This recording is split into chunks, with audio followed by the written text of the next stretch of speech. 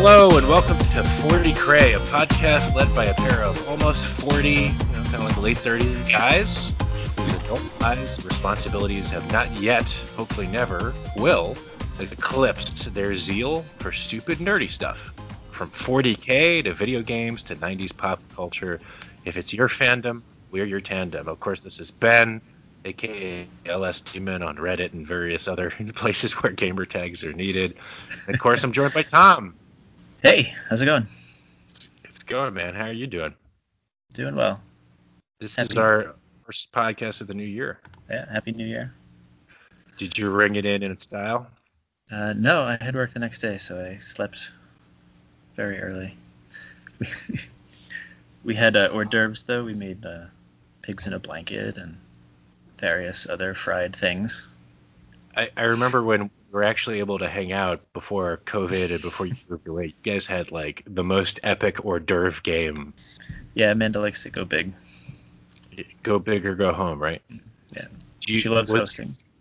She's really good at it too. I remember like I came over, it was just like a little, it wasn't even like Halloween yet, it was just October, and you guys carved out a pumpkin, filled it with nacho cheese, and then you cut the pumpkin so that it had like an open mouth, so the cheese was coming out of the mouth. I was like, I think I ate all of that cheese too. Yeah, she's definitely a Pinterest fan, all those crafts and whatnot. Well, maybe that's a good segue. Speaking about crafts, of course, we always cover a lot of stuff on the show. And today we got three things that we're going to do. First, I'm going to talk a little bit about some Kill Team meta observations. I think we've talked in the past that Tom and I love Kill Team. That's kind of where we started getting into 40K because it was approachable. And then from there, after my little Kill Team battle report / observations, Tom, you're gonna talk a bit about some experience we've had with Roll20. Mm-hmm. And from there, we have a fun top 5 best video games that Ben and Tom, this is purely subjective, just what we think of all time and how they could fit into 40K. Yeah. All right. So, that is what's going to happen. That is what's going to happen. Okay, cool. Well, Tom, when was the last time you actually played a game of Kill Team? It was against you. Okay, so that was like months ago. Yeah, it's been a while. Still haven't gotten to my local store. Well, it's hard with COVID. Actually, all of our local stores are closed. I'm in DC area, and you're in kind of like the greater New York area. And so I basically play with my brother, who's kind of in my pod, and then there's one guy in my building, Phil, who we play with too. Just we've been around each other for the whole quarantine, so it's like, okay, well, we're probably in the same bubble. But it's been hard. Like, yeah, I can't get to a store. There's no tournaments going on for sure. Phil, if you're listening, come on the show. No, well, actually, he and my brother, I think we might have him on for like a full Kill Team meta analysis. Because they all play completely different factions. Yeah, exactly. Yeah, thanks, Tom. I'm not giving you a lot to work with yet. But hey, do you remember when you and I were playing, was there like a gatekeeper faction? Gatekeeper? Like the one where like nobody could beat them, and it was like you had to like engineer your list to be able to beat them? In our local meta, right, there were the guys that played at the GW, right. the campaign. The Sisters of Battle seem to do better than they should, right? Yeah, well, that's also because they had all of the special. They had like Gottfried and Pius Vorn, and that was before they nerfed both of them because they could take voice of command, which was pretty powerful. Right. But yeah, because I think also, so I mean, you played Custodians for a little while. I remember I couldn't before we figured out you don't have to kill guys to win. It was like our early days. I had a hard time trying to think. Like, I mean, there was a period where like Death Guard were like the go-to, and now they're pretty much easy to kill. But that's okay. Why am I bringing this up? Because the whole point is like one of the things about Kill Team. The meta has shifted a lot, and not even necessarily because of rules changes, just because of how people approach different factions. So, like, it was Death Guard in the beginning because they got a lot of cheap fodder, but they also had pretty tough guys. And then when people figured out multi-damage weapons were extremely important, that went away. And for a little while, it was like plasma spam. in between with like, Militarum and Mechanicus, and then before that, like Tyranid swarms were pretty tough. Do you have like a foe that you hated to play the most? Playing against Thousand Suns was annoying with the two sorcerers. You just had to focus more on positioning and line of sight when I just wanted to charge up the field and hit things with sticks. Yeah, the line of sight. Well, it's with Grey Knights that's huge too. It's just that there's so few of them, and Right. they have to get so close. It's kind of. So let's see. So then, like, now the meta, like at least so the games we play, the one gentleman Phil, who again will be on the show, he plays Drukhari, which has been pretty top of meta lately. I think the one he particularly plays is like a rack focus, which WARCK, of course, not like a spice rack, of course. I'm sure that's what you were thinking of. Well, of course. Yeah. But they have a faction that gives them a 4-up invuln, and then they still have a 6-up feel no pain, and they're pretty cheap, so they're pretty good. I think Asuryani or Eldar, for those of us who like played in the 90s, are pretty good, but you have to be really talented to play them. But for us, like Tau, played by Phil, was the big gatekeeper for a while. Did you ever play against Tau? Yeah, but the player didn't really know how to use them all that well. He let me get into close combat, and then it was pretty much over after that. This Tau don't like close combat, do they? Yeah, I mean, it's a meme, but it's also kind of true. Yeah, I don't. By the way, I don't know why I hate the Tau. just like an idea. Maybe it's because they're like one of the newest factions. I don't think they fit the whole Grimdark thing as well. They look like Gundams. I don't know. I just don't like them. But so anyway, so Tau, there's a couple reasons they're pretty strong. I don't think they're OP at all. It's just if you're not like prepared and you don't know the faction tactics and that kind of thing, it's tough. They have a couple really good strong points, which is drone spam. The drones fly. They got a lot of shots.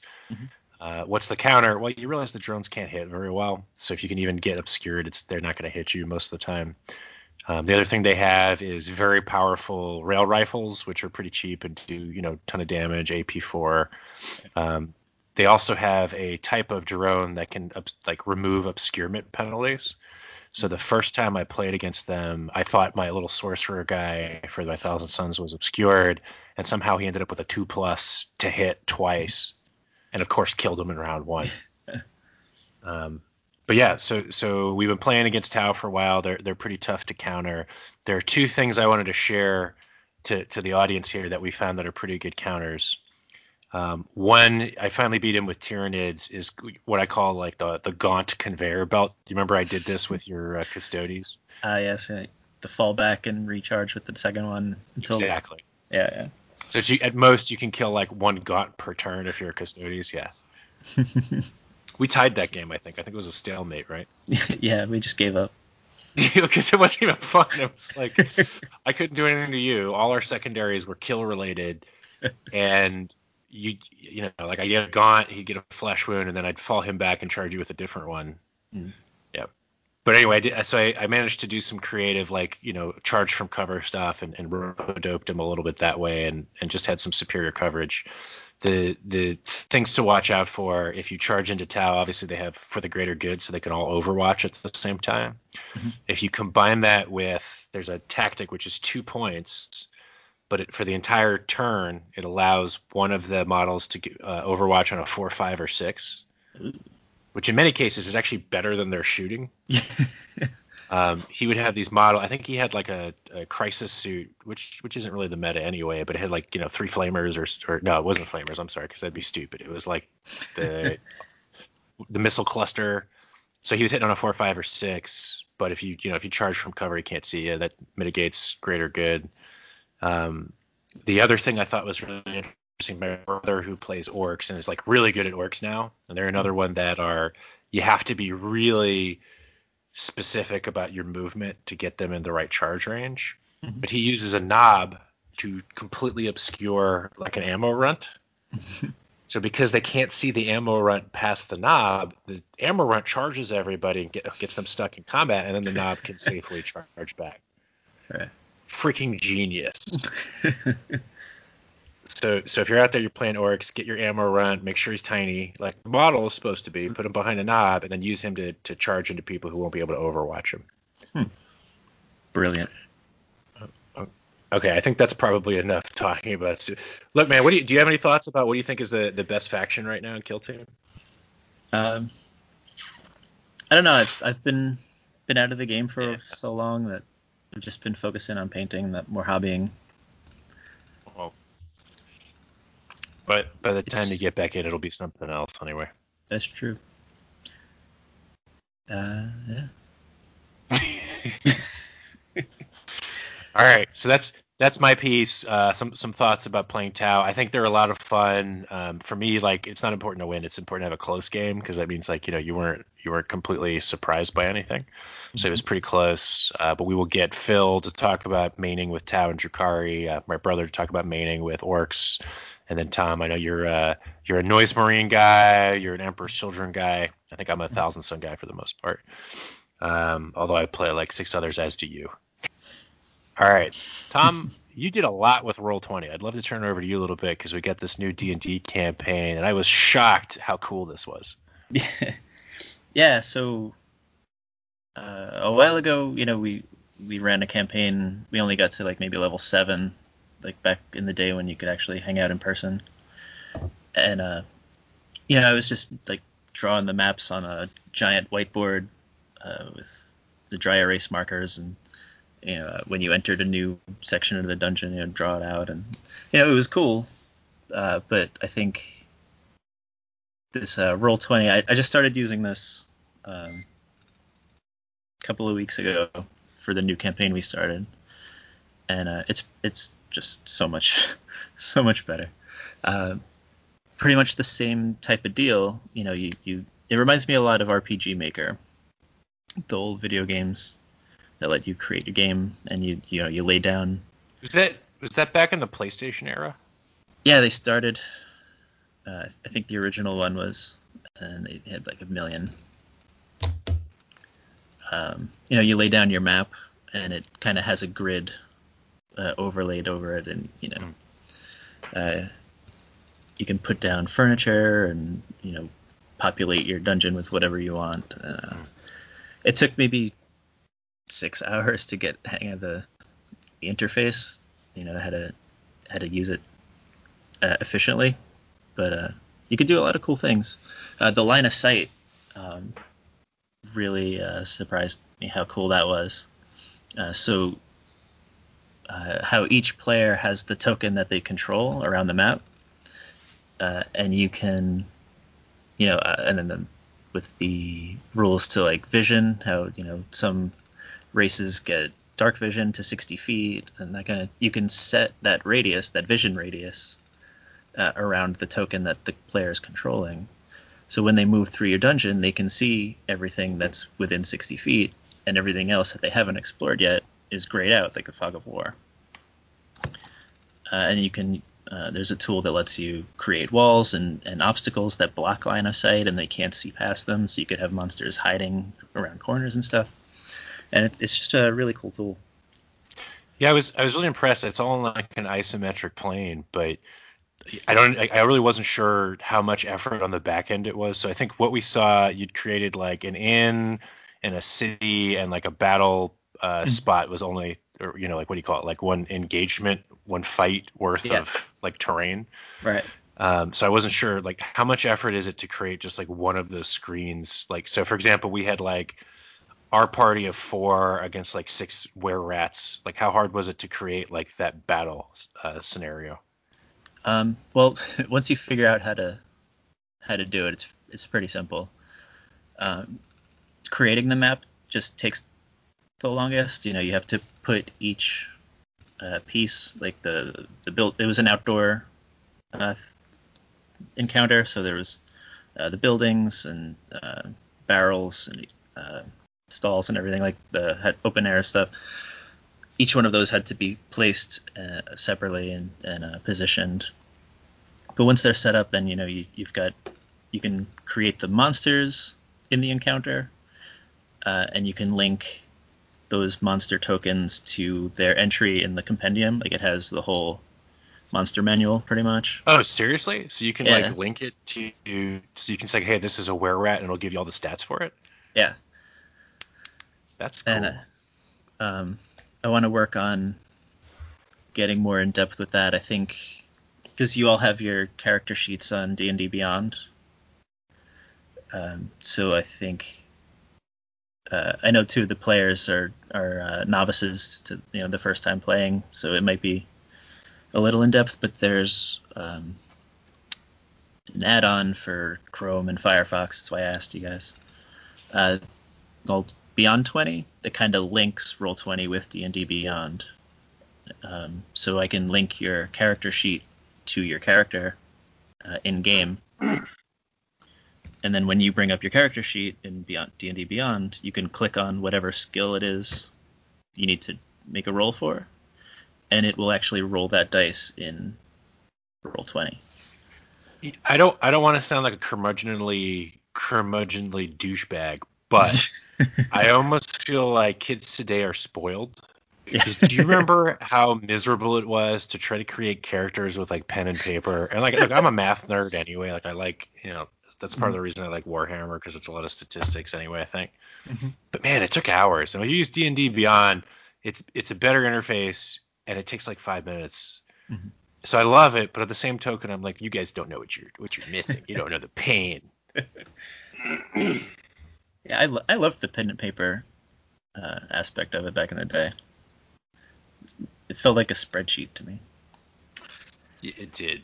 It was so complicated. So other questions. I remember I was leading a campaign with some of Gab's friends earlier in the year, like kind of the onset of quarantine, and I tried Roll20, and I had a lot of trouble. I think I spent probably like 8 hours for a probably like 3 hour little, it was like mini campaign. Right. Like it was a one shot, and it was a little frustrating. Like obviously it took you a little bit to get used to it. Any tips for anybody who's like starting Roll20 for the first time? YouTube. So stop listening to this and go on YouTube. Awesome. There are so many so many things need to be correct. Like this needs to be ticked. This box needs to be ticked. Everything kind of needs to be right, and if one of those things is off, then the whole you have a black map and you don't know what you're doing. Right? That's why is that like intuitive, or I guess you need YouTube because some of it might not be 100% intuitive. Yeah. So there's a couple of screens that you have to navigate through each time you're placing a new thing in a new zone. That's why we kind of ran through the test before we started. Like, can everybody see each other? Can everybody see where they are? Yeah. That's true too, because it took us like 20-30 minutes to get going, because it was like one person couldn't hear somebody else, and then we could see one person, because it's got like a Zoom type of functionality too, where you can see all the people and use it as your telephony platform. But yeah, that was frustrating. I could tell you were like, God damn, I spent 6 hours on this. Why isn't it working? All right, you know what? I'm going to go back to the whiteboard and do my best to describe it to you guys. That's awesome. Well, I'm looking forward to whatever we do next. I have high expectations, Tom. Yeah, it should be fun. It better be. And it helps that you guys are all like hilarious. Yeah, that is, so here's another thing, right? Like you and I have talked about this before. I think like one of the most important and underrated parts about like getting the good D&D group together is, what do you want to do? Mm-hmm. Right? So in the past, like we've had folks that are really into the max min, like, oh, I'm going to make a character that can do the most incredible damage, and I'm going to plot them out, which we kind of enjoy. But I think all the people in the group, myself and Gabrielle, who we met on the last episode, is playing too. We really like the role-playing part. And I don't mind if everybody wants to min-max or if everyone wants to dick around and have a good time. But when you have a party that some of them want to min-max, some of them, it gets really difficult to please everybody. Absolutely. So it's just easier if everyone's going in with the same kind of mindset. And one of the other guys on the team, or the party, I'm using all the wrong terminology. People are going to know I'm lying. Is my friend Bryant, who runs a podcast for Arizona Sports. We might have him on in the future. But actually, so he and I did improv together for years, and he is freaking hilarious. So it's always great when you have somebody who comes up with a really strong character and it's just like you're just dying the whole time. It's so fun. Yeah. He's like he's a half elf who is racist against gnomes because of some reason we don't know yet. So we have a character who's a gnome. So he's just like just going after the guy the whole time. It's so funny. I hope that comes out. Granted, we're not endorsing anti-gnomism, but you know, if it's all in good fun, yeah, you know. They have little legs. Well, they are like 2.5 feet tall or something. So. Mm-hmm. Who's your favorite gnome of all time? David? I was going to say David the gnome. In every wish and dream and happy home, you will find the kingdom of the gnome. And what I love about Matt's gnome is that he's a deep gnome. It's the Svirfneblin. So they're like the Drow and the Duergar, and the Svirfneblins live in the Underdark, and the Drow and the Duergar are like evil. But the deep gnomes, they're just as like happy and comic as their above world gnomes, but they're just so beaten down by their environment that they're just like whatever. Like I'm trying, but it's really hard. Which makes no sense because like the Underdark is legit like one of the worst places in fiction. Well, I mean, it's nothing compared to like Grimdark, but it's still pretty terrible. You got like the Mind Flayers and the Growl and Drow are sadistic evil people. Like what are they doing? You know what it is? It's probably some kind of like psychedelic mushroom that grows in the darkness. The Myconids. Exactly. So they're probably like grinding those doing a little sniff and keeping it jolly. Yeah. Anyway. Yeah, that makes me happy. All right. Should we get into our main feature here? Yeah, the main event. The feature presentation. So Tom, you and I, we're nerds of many kinds. We love video games. Absolutely. I was just playing one right before this. It's like one of the only ways I know how to unwind. Mm-hmm. One of the healthier ones too. So we've played a lot of games together, and we thought, how do we integrate our love for video games with our love for 40K, especially given that the podcast is called 40K. Mm-hmm. So here's what we're doing. There have been a lot of okay Warhammer games, a couple good ones, but a lot of crap. So we're going to go through our 5 favorite games of all time that are not necessarily Warhammer games, although they can be, or Games Workshop branded games. And we're going to talk about how would we port that to be something cool in the 40K universe. Tom, I've been talking too much this podcast. Let me invite you to begin this wondrous journey. What's your number 5 game of all time? I imagine that we're going to have some overlap. Because I got some randos, so I don't know. But I guess the elephant in the room. Let's get it out of the way first. Final Fantasy VII. Okay. When I was thinking about this topic, and started like really comparing them, it kind of struck me how similar the 40K universe is. With Hojo, minor spoilers if anyone hasn't played it. Spoilers for Final Fantasy, the original or the remake? I think the original, right? The original, yeah. So if you're playing the remake, maybe don't listen to, but just fast forward a little bit. Okay, go. So Hojo, creating super soldiers by using genetic information from Jenova. He's basically Amara Stardy, right? Yeah. The Jenova project, created super soldiers, and I can easily see that being ported. Crazy, wacky adventures. Sephiroth, Kind of like Horus. Yeah. Feels like he's entitled to the Promised Land, which would be, the unified Galaxy. Imperium. Right. Yeah, I guess. Yeah. So that struck me. So Final Fantasy VII is not on my list, but it's definitely in my top 10 or 20. And it used to be in my top 5. I actually tried replaying the original with Gabrielle. We didn't get too far because it hasn't aged that well. But at the time when it came out, man, like I remember where I was when I bought it. I remember where I was when I played it. I used to get up before school like 2 hours because I hated school when that came out. It was like a couple bad years. So I would say, okay, I'm going to get up. I'm going to play Final Fantasy VII. For a couple hours, I'll feel better, and then I can go to school and deal with school, and then come home and I get to play again. Mm-hmm. That was how I got through like 6th and 7th grade. What for you? Like, what made it such an important or memorable game? Well, at the time, I didn't even have a PlayStation, so I rented a PlayStation and Final Fantasy VII from Blockbuster, but I didn't have a memory card, so every time I played it, I had to turn it off like for dinner. I have to restart from the beginning, and I never made it past that scene in Midgar when Cloud is talking to Tifa right before he leaves to join Soldier.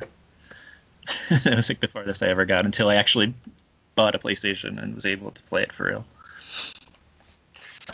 And so, I mean, obviously, like there was some love there. Do you remember, like, was it the graphics? Was it the gameplay? Was it the story? Like, what compelled you? It was the story. For some reason, Sephiroth seemed like the coolest villain that I'd seen up to that point.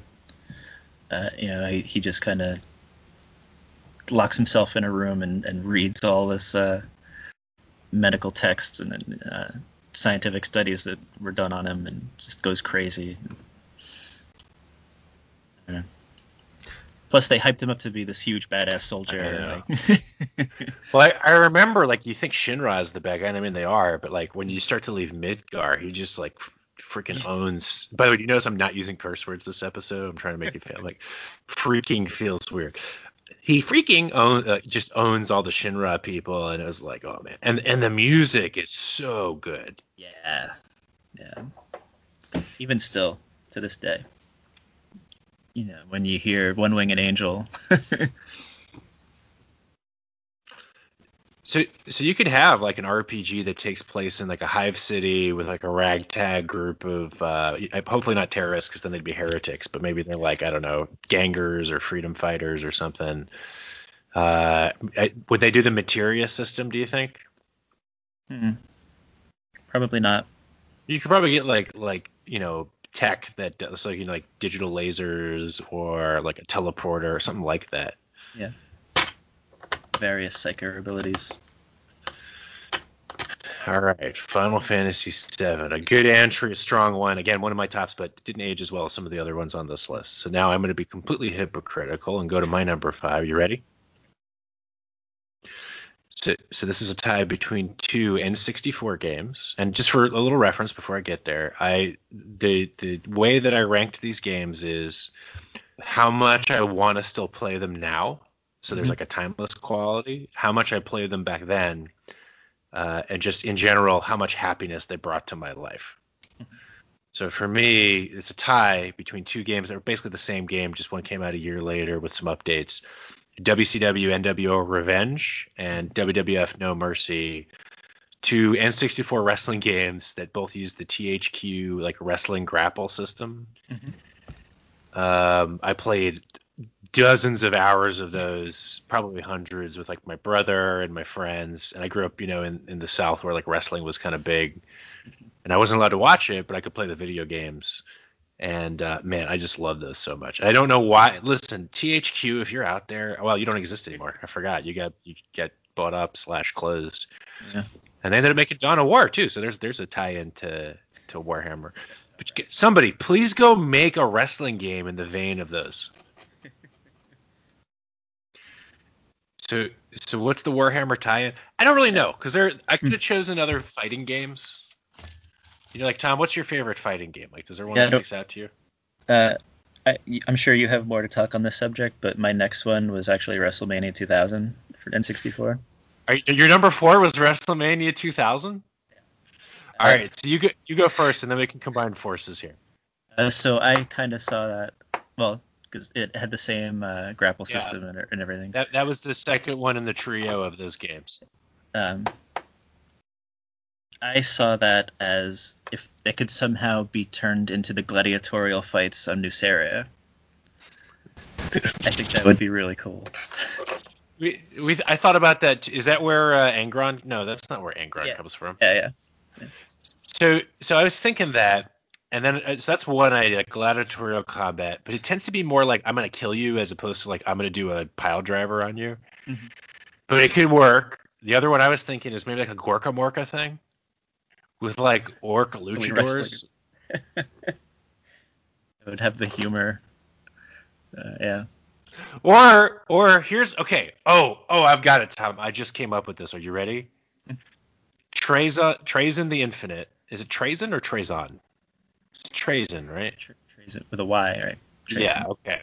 I've never said that word out loud. I've read his name a bunch of times. So obviously he collects a bunch of stuff. He has this like stasis museum. What if it's his thing and he collects people from all the different races and he makes it so they can't kill each other, but they have to wrestle to amuse him? I love it. Kind of like Smash Brothers.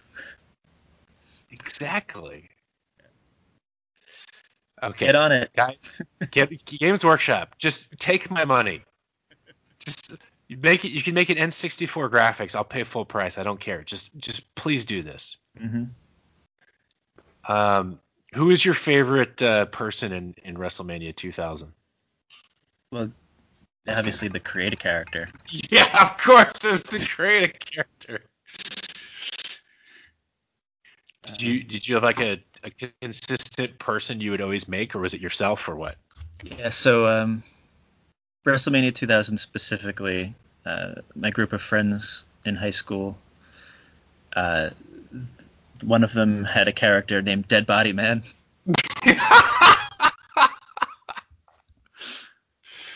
And I just loved how ridiculous that was, so I ended up creating it in every single game going forward from that point on. That's amazing. Why was he a dead body man? Was he just like a naked guy or something? No, I mean, he was wearing Triple H's pants and he had Jeff Hardy's face. He's just he was Dead Body Man. God, that game was so good. I remember, and it's funny because when I played Revenge, I didn't know how like the special system worked, or that you could have. But in 2000, I think they started making it so you could do like your special move from like the corner. So you got some of the like the what was the Swanton Bomb? Was that Jeff Hardy's? Yeah. God, that was so fun. I always made, well, sometimes I made myself. Sometimes I made, my brother always had like a guy who would wear like a hockey mask who he called the Demon. Because again, we loved, it was like a Warhammer. We loved demons and stuff. So, but actually, I don't know. Do you know that the origin of my tag LS Demon is from Revenge? Oh yeah.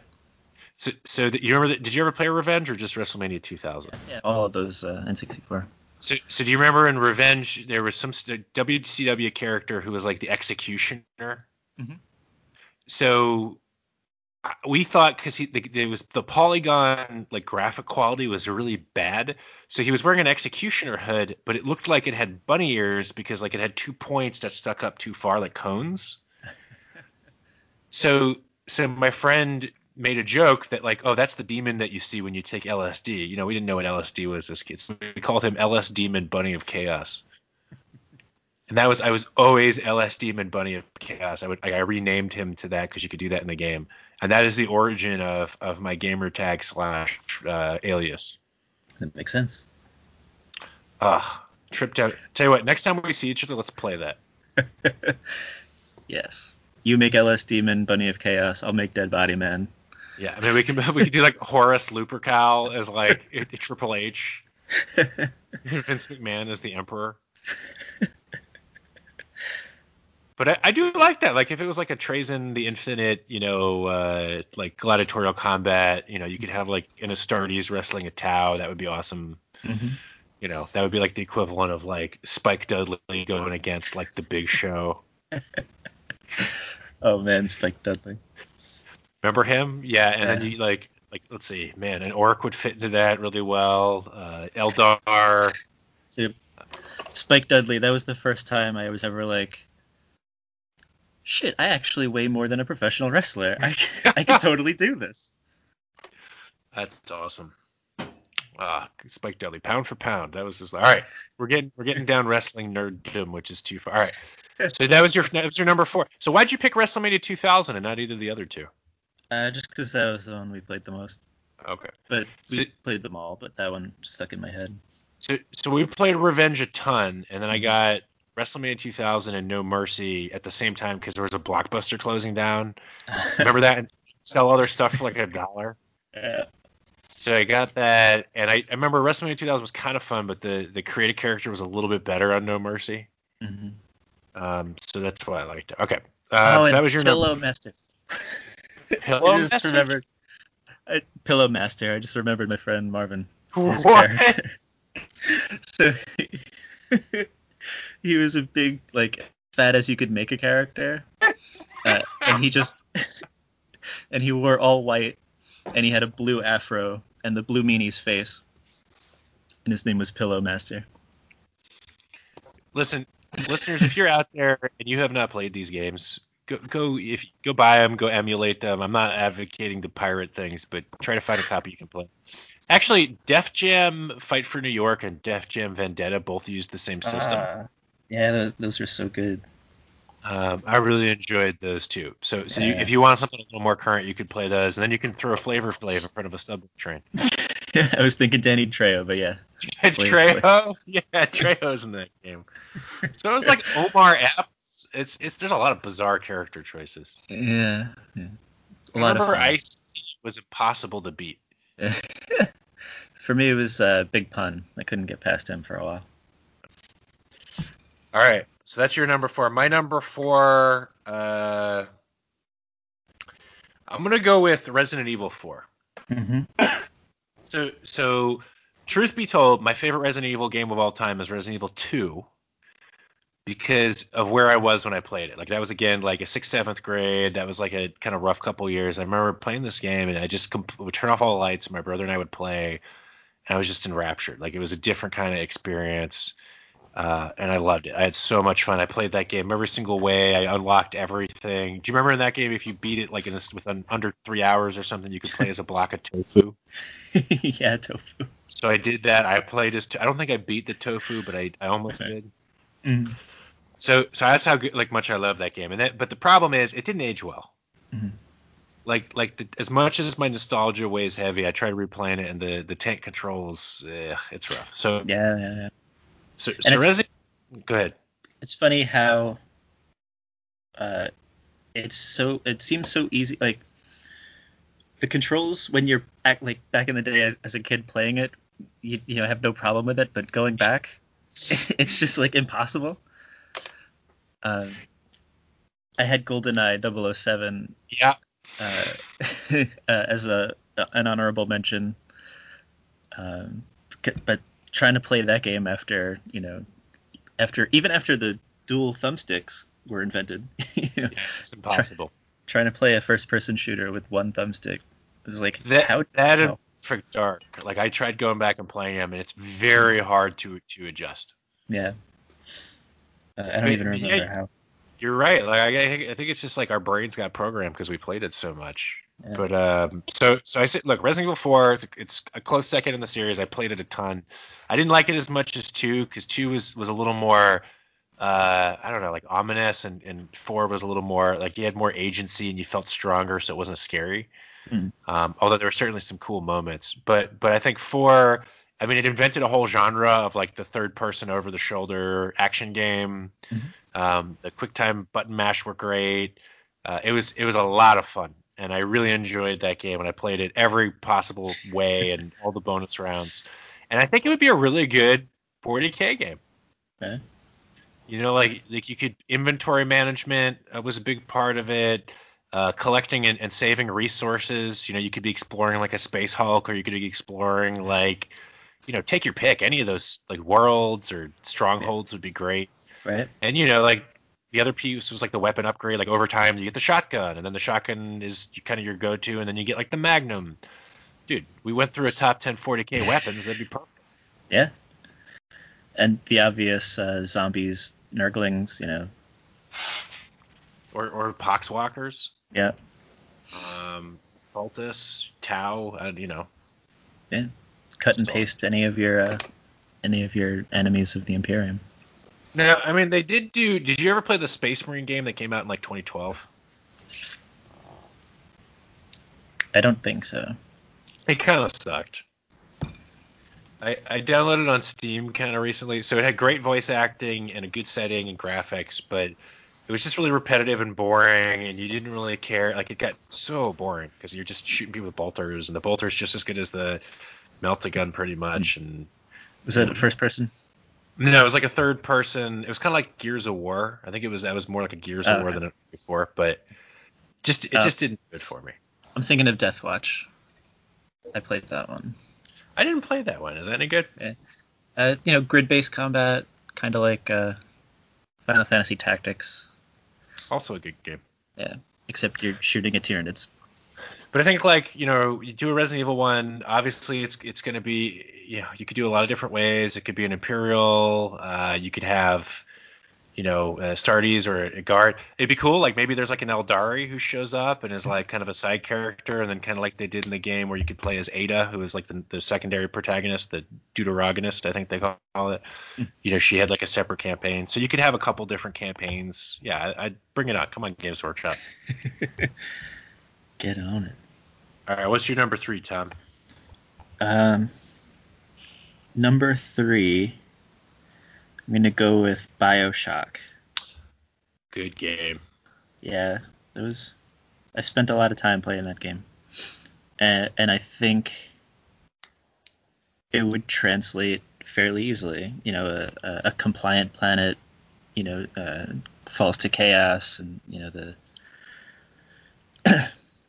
the president or regent or whoever they have in charge, you have to kind of hunt him down, make a psychological thriller out of it. Yeah, so let's see. BioShock, do you remember that first scene where you kind of get in the bathysphere and you hear Andrew Ryan speaking as you go underwater? Mm-hmm. I still get goosebumps when I see that. Yeah. No, Definitely. Says the man in Washington, it belongs to the poor. No, says the man in Moscow, it belongs to everyone. No, says the man in Rome, it belongs to the god. Tight game. What would be the plasmid equivalent? That is a good question. I guess. Yeah. Is that something you can acquire and upgrade? Maybe you find like, or you know what it could be? Maybe you're like a tech priest and you find like, oh, I found a data slate that shows me how I can build a flamethrower for my hand. Mm. Yeah, because there were weapon upgrades as well. Or was that infinite? You could upgrade your weapons. There were. Yeah, it was like the free the people, like Underground would leave you stuff. Right. Good game. Okay, so an FPS that's got some kind of RPG elements and has a real focus on the setting. I agree with you. Like that's huge. You got to focus on the setting. Mm-hmm.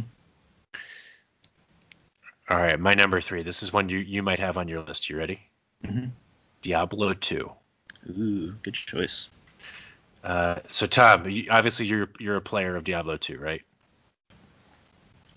A lot of time spent. I totally forgot that existed, to be honest. But most of my high school days wasted in front of the computer. Hundreds of hours, right? Yeah. Hundreds of hours. Mm-hmm. So with every class imaginable. Oh yeah, God! All the classes were fun too. The Amazon was fun. The Necromancer was fun. The Barbarian was fun. Paladin kind of sucked. I didn't really like the Paladin. Druid was fun. Mm-hmm. What? Why? Now I have a reason. Why Diablo 2? Why is it better than Diablo 3? I guess the controls. Diablo 3. They kind of right. That was you had the different powers mapped to the different buttons. Mm-hmm. Right?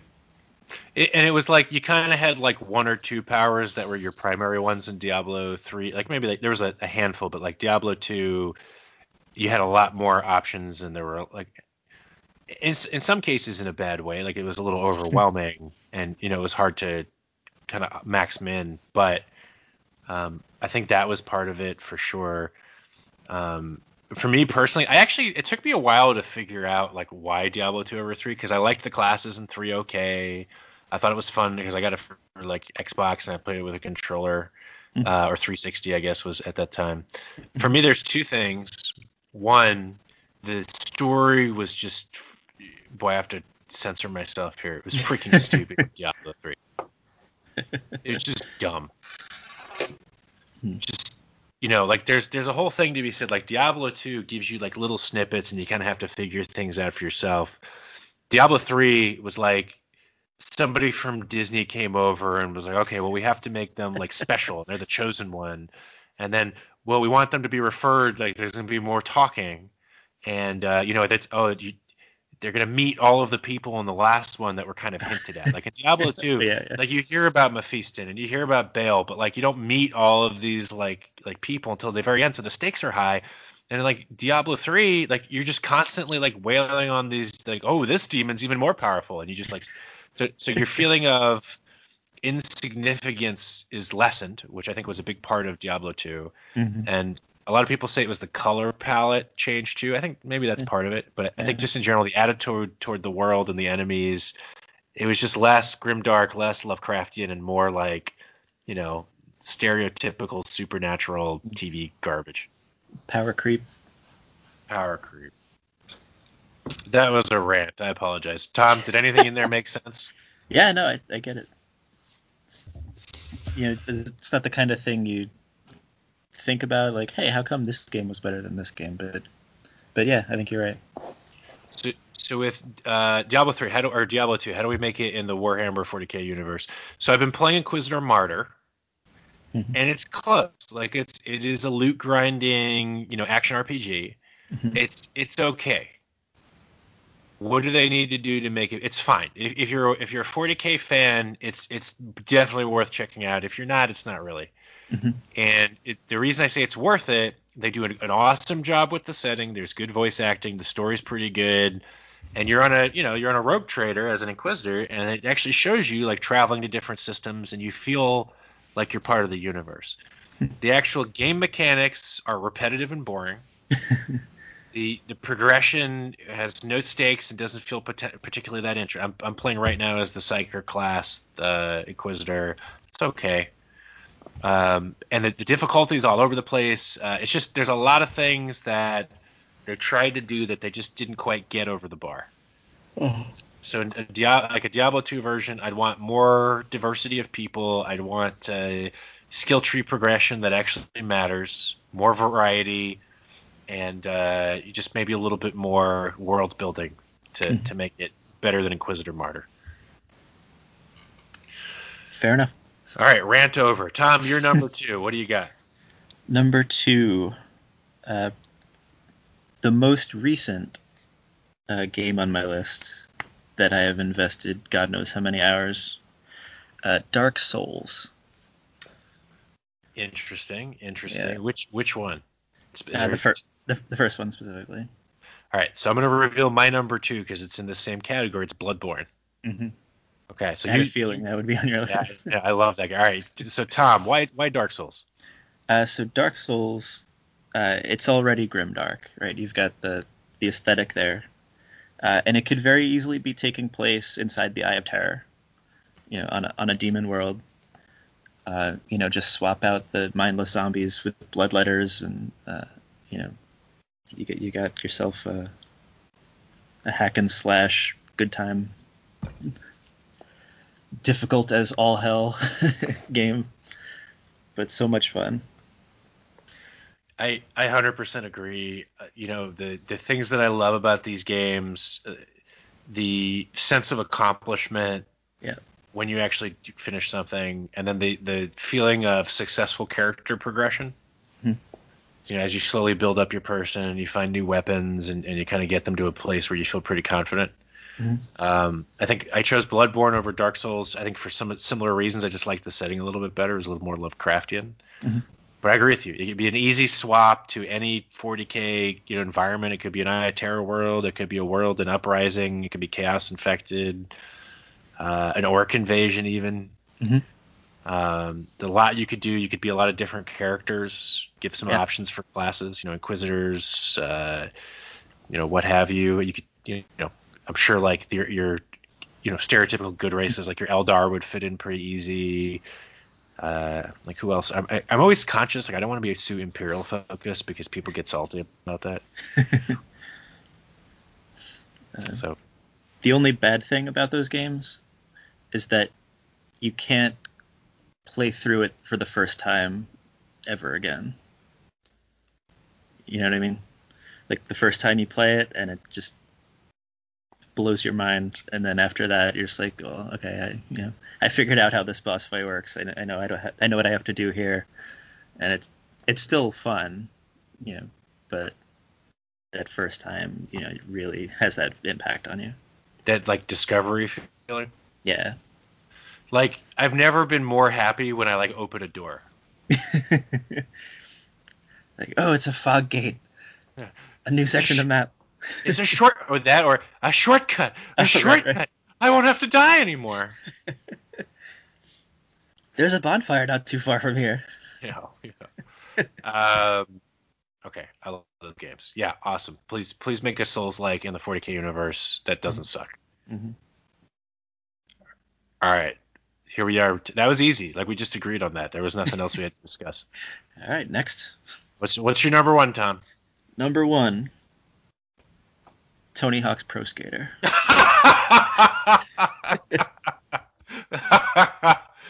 Okay. I didn't know you liked that game that much. Yeah, so that was the first game that I sat down and played with my brother, and we would just like take turns and try to get through.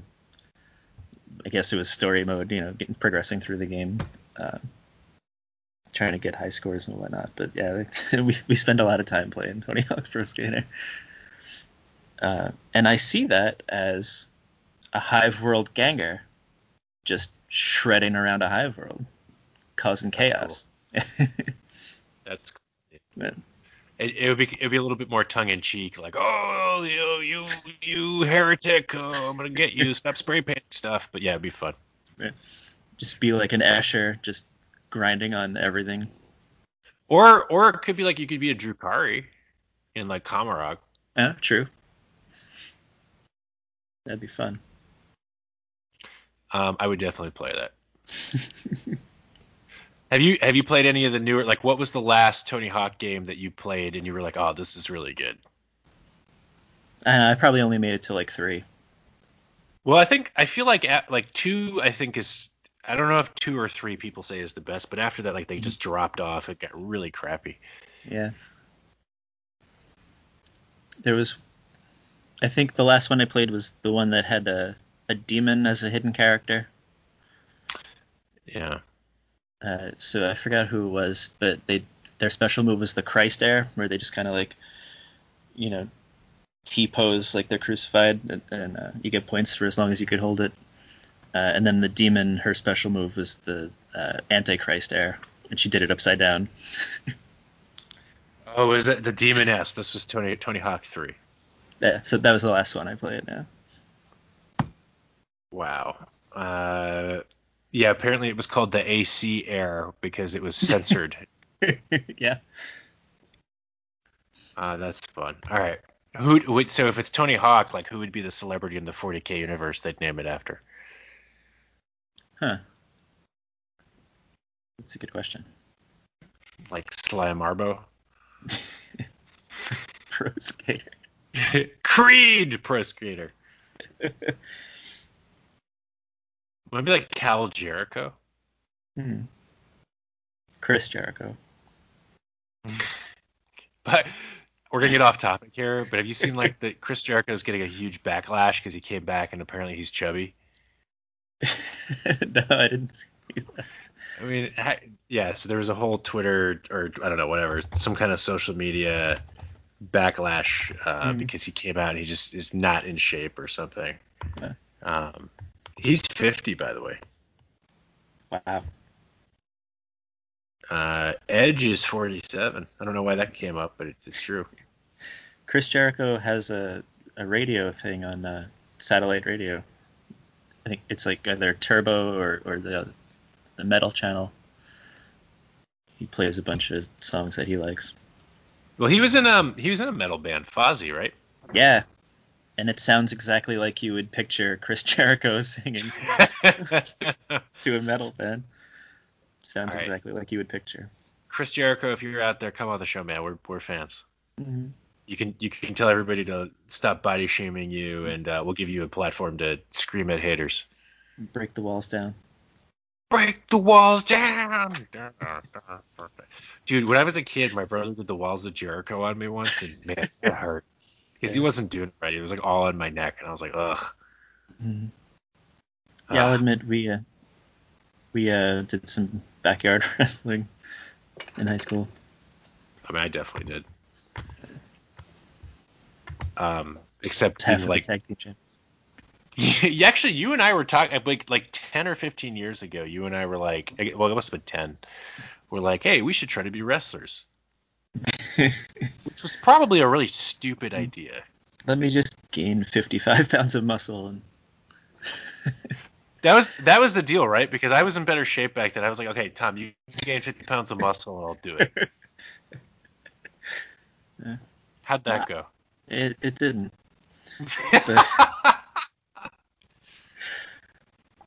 But I could be a high flying,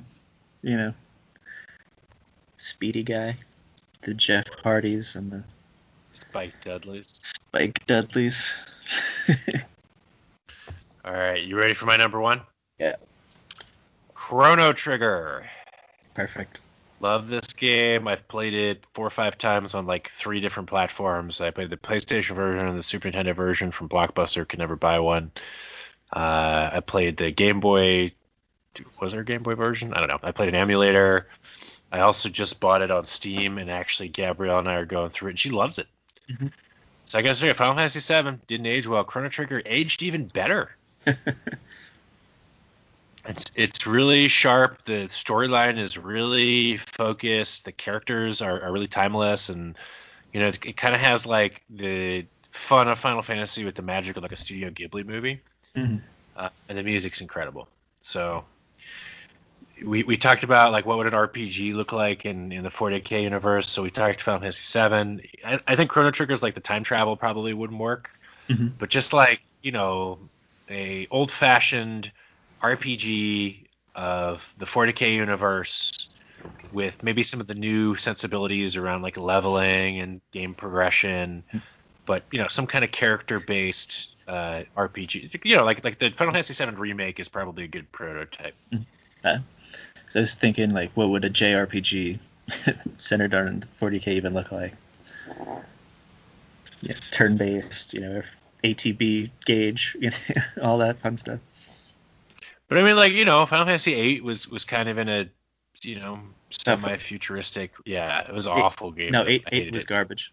It sucks. I mean, I liked the gun sword, but the rest of it was just hot, fetid garbage. And I want to address that. I've had this discussion about how garbage 8 was, and somebody was saying, it just was it you were directly comparing it to 7. So maybe a couple of years ago, I said I'm going to play Final Fantasy VIII with a totally open mind, no preconceived notions, and it was still just a pile of hot garbage. I couldn't even get through it. It was the story. Like I never beat it. Yeah. I got to the 3rd disc, and there's a point where spoilers for a game that's like 20 years old, but there's a point where all of the main characters realize that they all grew up in the same orphanage. 3 discs into the game, they realized this because they had amnesia, and the main villain was their orphanage operator or matron or something. And I literally, I was like a 13-year-old kid. I opened the PlayStation, I took the disc out, and I never played it again because I was like, she does end up joining your party as a playable character. Yeah, okay, so let's compare. Would you rather have, what was her name again? Like Medea? I was like Medea. No, I don't think that's the name of the witch. Close. Idea. Idea, okay. Just the idea. Sorry, Tyler Perry. Not your character. Would you rather have her or Magus? Yeah, good point. Like Magus is amazing. He does Dark Matter, which is still my favorite spell in any Final Fantasy game. That was a heel turn or a face turn that I did not expect. Adia, whatever, dude. I don't care. So Warhammer 40K, an RPG. Get me a cast of characters. You could do a hive. You could do a craft world. You could do just not Tau. Please, just not Tau. um, you know, make it happen, guys. That would be super fun. I would, and you could explore and kind of get to know the setting. I think that'd be great. Mhm. All right, we covered everything, Tom. Yeah. Is there anything we didn't cover? I did have some honorable mentions. All right, what do you got? What do you got in the honorable mention category? I think I already brought up GoldenEye, but I also played a lot of Halo back in the day. But that seemed a little on the nose. You know, you're already a space marine killing Xenos. And Mass Effect, I played the trilogy. I played through. That's because that'd be a great Inquisitor game. Yeah, I played through those quite a bit. That trilogy. You know, I played a ton of Mass Effect. I played all three of them, and it's weird. I loved it while I was playing it, but I've never wanted to play it again. So that was the first time. So I played the original Mass Effect like when it was new, right? Played it through. You know, you make all these choices that affect the story. And then when the second one came out, the choices you made in the first one carried over, and I didn't like how that came out. So I was like, shit, all right, now I have to play the first one again. Made different choices, played through the second one, and then the exact fucking same thing happened with the third one, until I finally got the outcome that I wanted. Good game though, like it definitely a great game, masterful storytelling. It would be a great vehicle for 40K universe. The Reapers, you know, they can be like old ones. Well, the old ones are dead, but even Necrons, yeah. Eldar. Yep. That's a great call. Any other honorable mentions? No, I think that's all I have. So I had like Final Fantasy VI. I love Final Fantasy VII are all in my like top 10. But you know, once one RPG, all RPGs, whatever. Mm-hmm. I really liked Soul Calibur, so like another fighting game could be pretty cool. Yeah. What about like here's an idea, right? What about like a Mario Kart, but it's like Gorka Morka drag racing? Well, I feel like there was a tabletop version. Yeah. Orc racing, and like you actually moved the terrain to simulate going fast, right? Was that a thing? Yeah. I think that's right. I've never played it. I know of it, but I think that could be fun. You know, or if you want to do something cool, you could have like an open world, like take over Gorka Morka kind of thing. If you want to make it fun, it could be like Asdrubal Vec gets bored or Trazen gets bored, where they team up and get bored, and then they get like all the best racers from all the races. Mm-hmm. You know, like the Eldar, the Tyranids, all that stuff, and they make them race. That'd be super fun. I'd play the heck out of that. Mario Kart. Yeah, Mario Kart, Warhammer Kart. Do we miss anything else? Literally any game, if you can play as an orc in the middle of a WoW. I don't even care the format. If you can be an orc, I think that'd be pretty cool. Amen. Definitely, we don't need any more like Final Fantasy Tactics clones. Like, you know, Mordheim was like that. Necromunda Underhive. They're hard to get right, and even when they get right, they're kind of over time. So I think we covered it. That's a lot of video game types that could be included. So why hasn't this happened yet? We'll see. I mean, look, there's been some good war, like, you know, Total War and Total War 2, Warhammer are good. Dawn of War was good. The first and the second one. The third one was kind of meh. There's been a lot of just garbage too, like Space Hulk, Fire Warrior. Oh, the Dark Omen was okay. That was like a Warhammer Fantasy from back in the day. All right. Anyway, get on it, guys. Make those games. Tom and I will cover them. Otherwise, we've been talking long enough. I think that's the end of this. Yeah. Yeah. All right. Long enough for a podcast. So we'll post this. We're gonna post weekly on Wednesdays. So if you have thoughts, let us know them. Definitely reach out to us with any comments or thoughts. Otherwise, Tom, what do you always say? Mash the like and subscribe button. Mash it. Let us know what you want us to cover. Like, obviously, we're really deep nerds. A lot of the podcasts and shows that are out there, they try to cover like the hobby part of it, but we like the culture and the lore part too. So if there's something you're itching to, hear two jerk faces go over, or at least one jerk face and one reasonably well-mannered dude and Tom. Reasonably well-mannered jerk face. Yeah. Cool. All right. Thanks for joining us for 40 Cray. We'll see you next time. Adios. Yeah. Okay.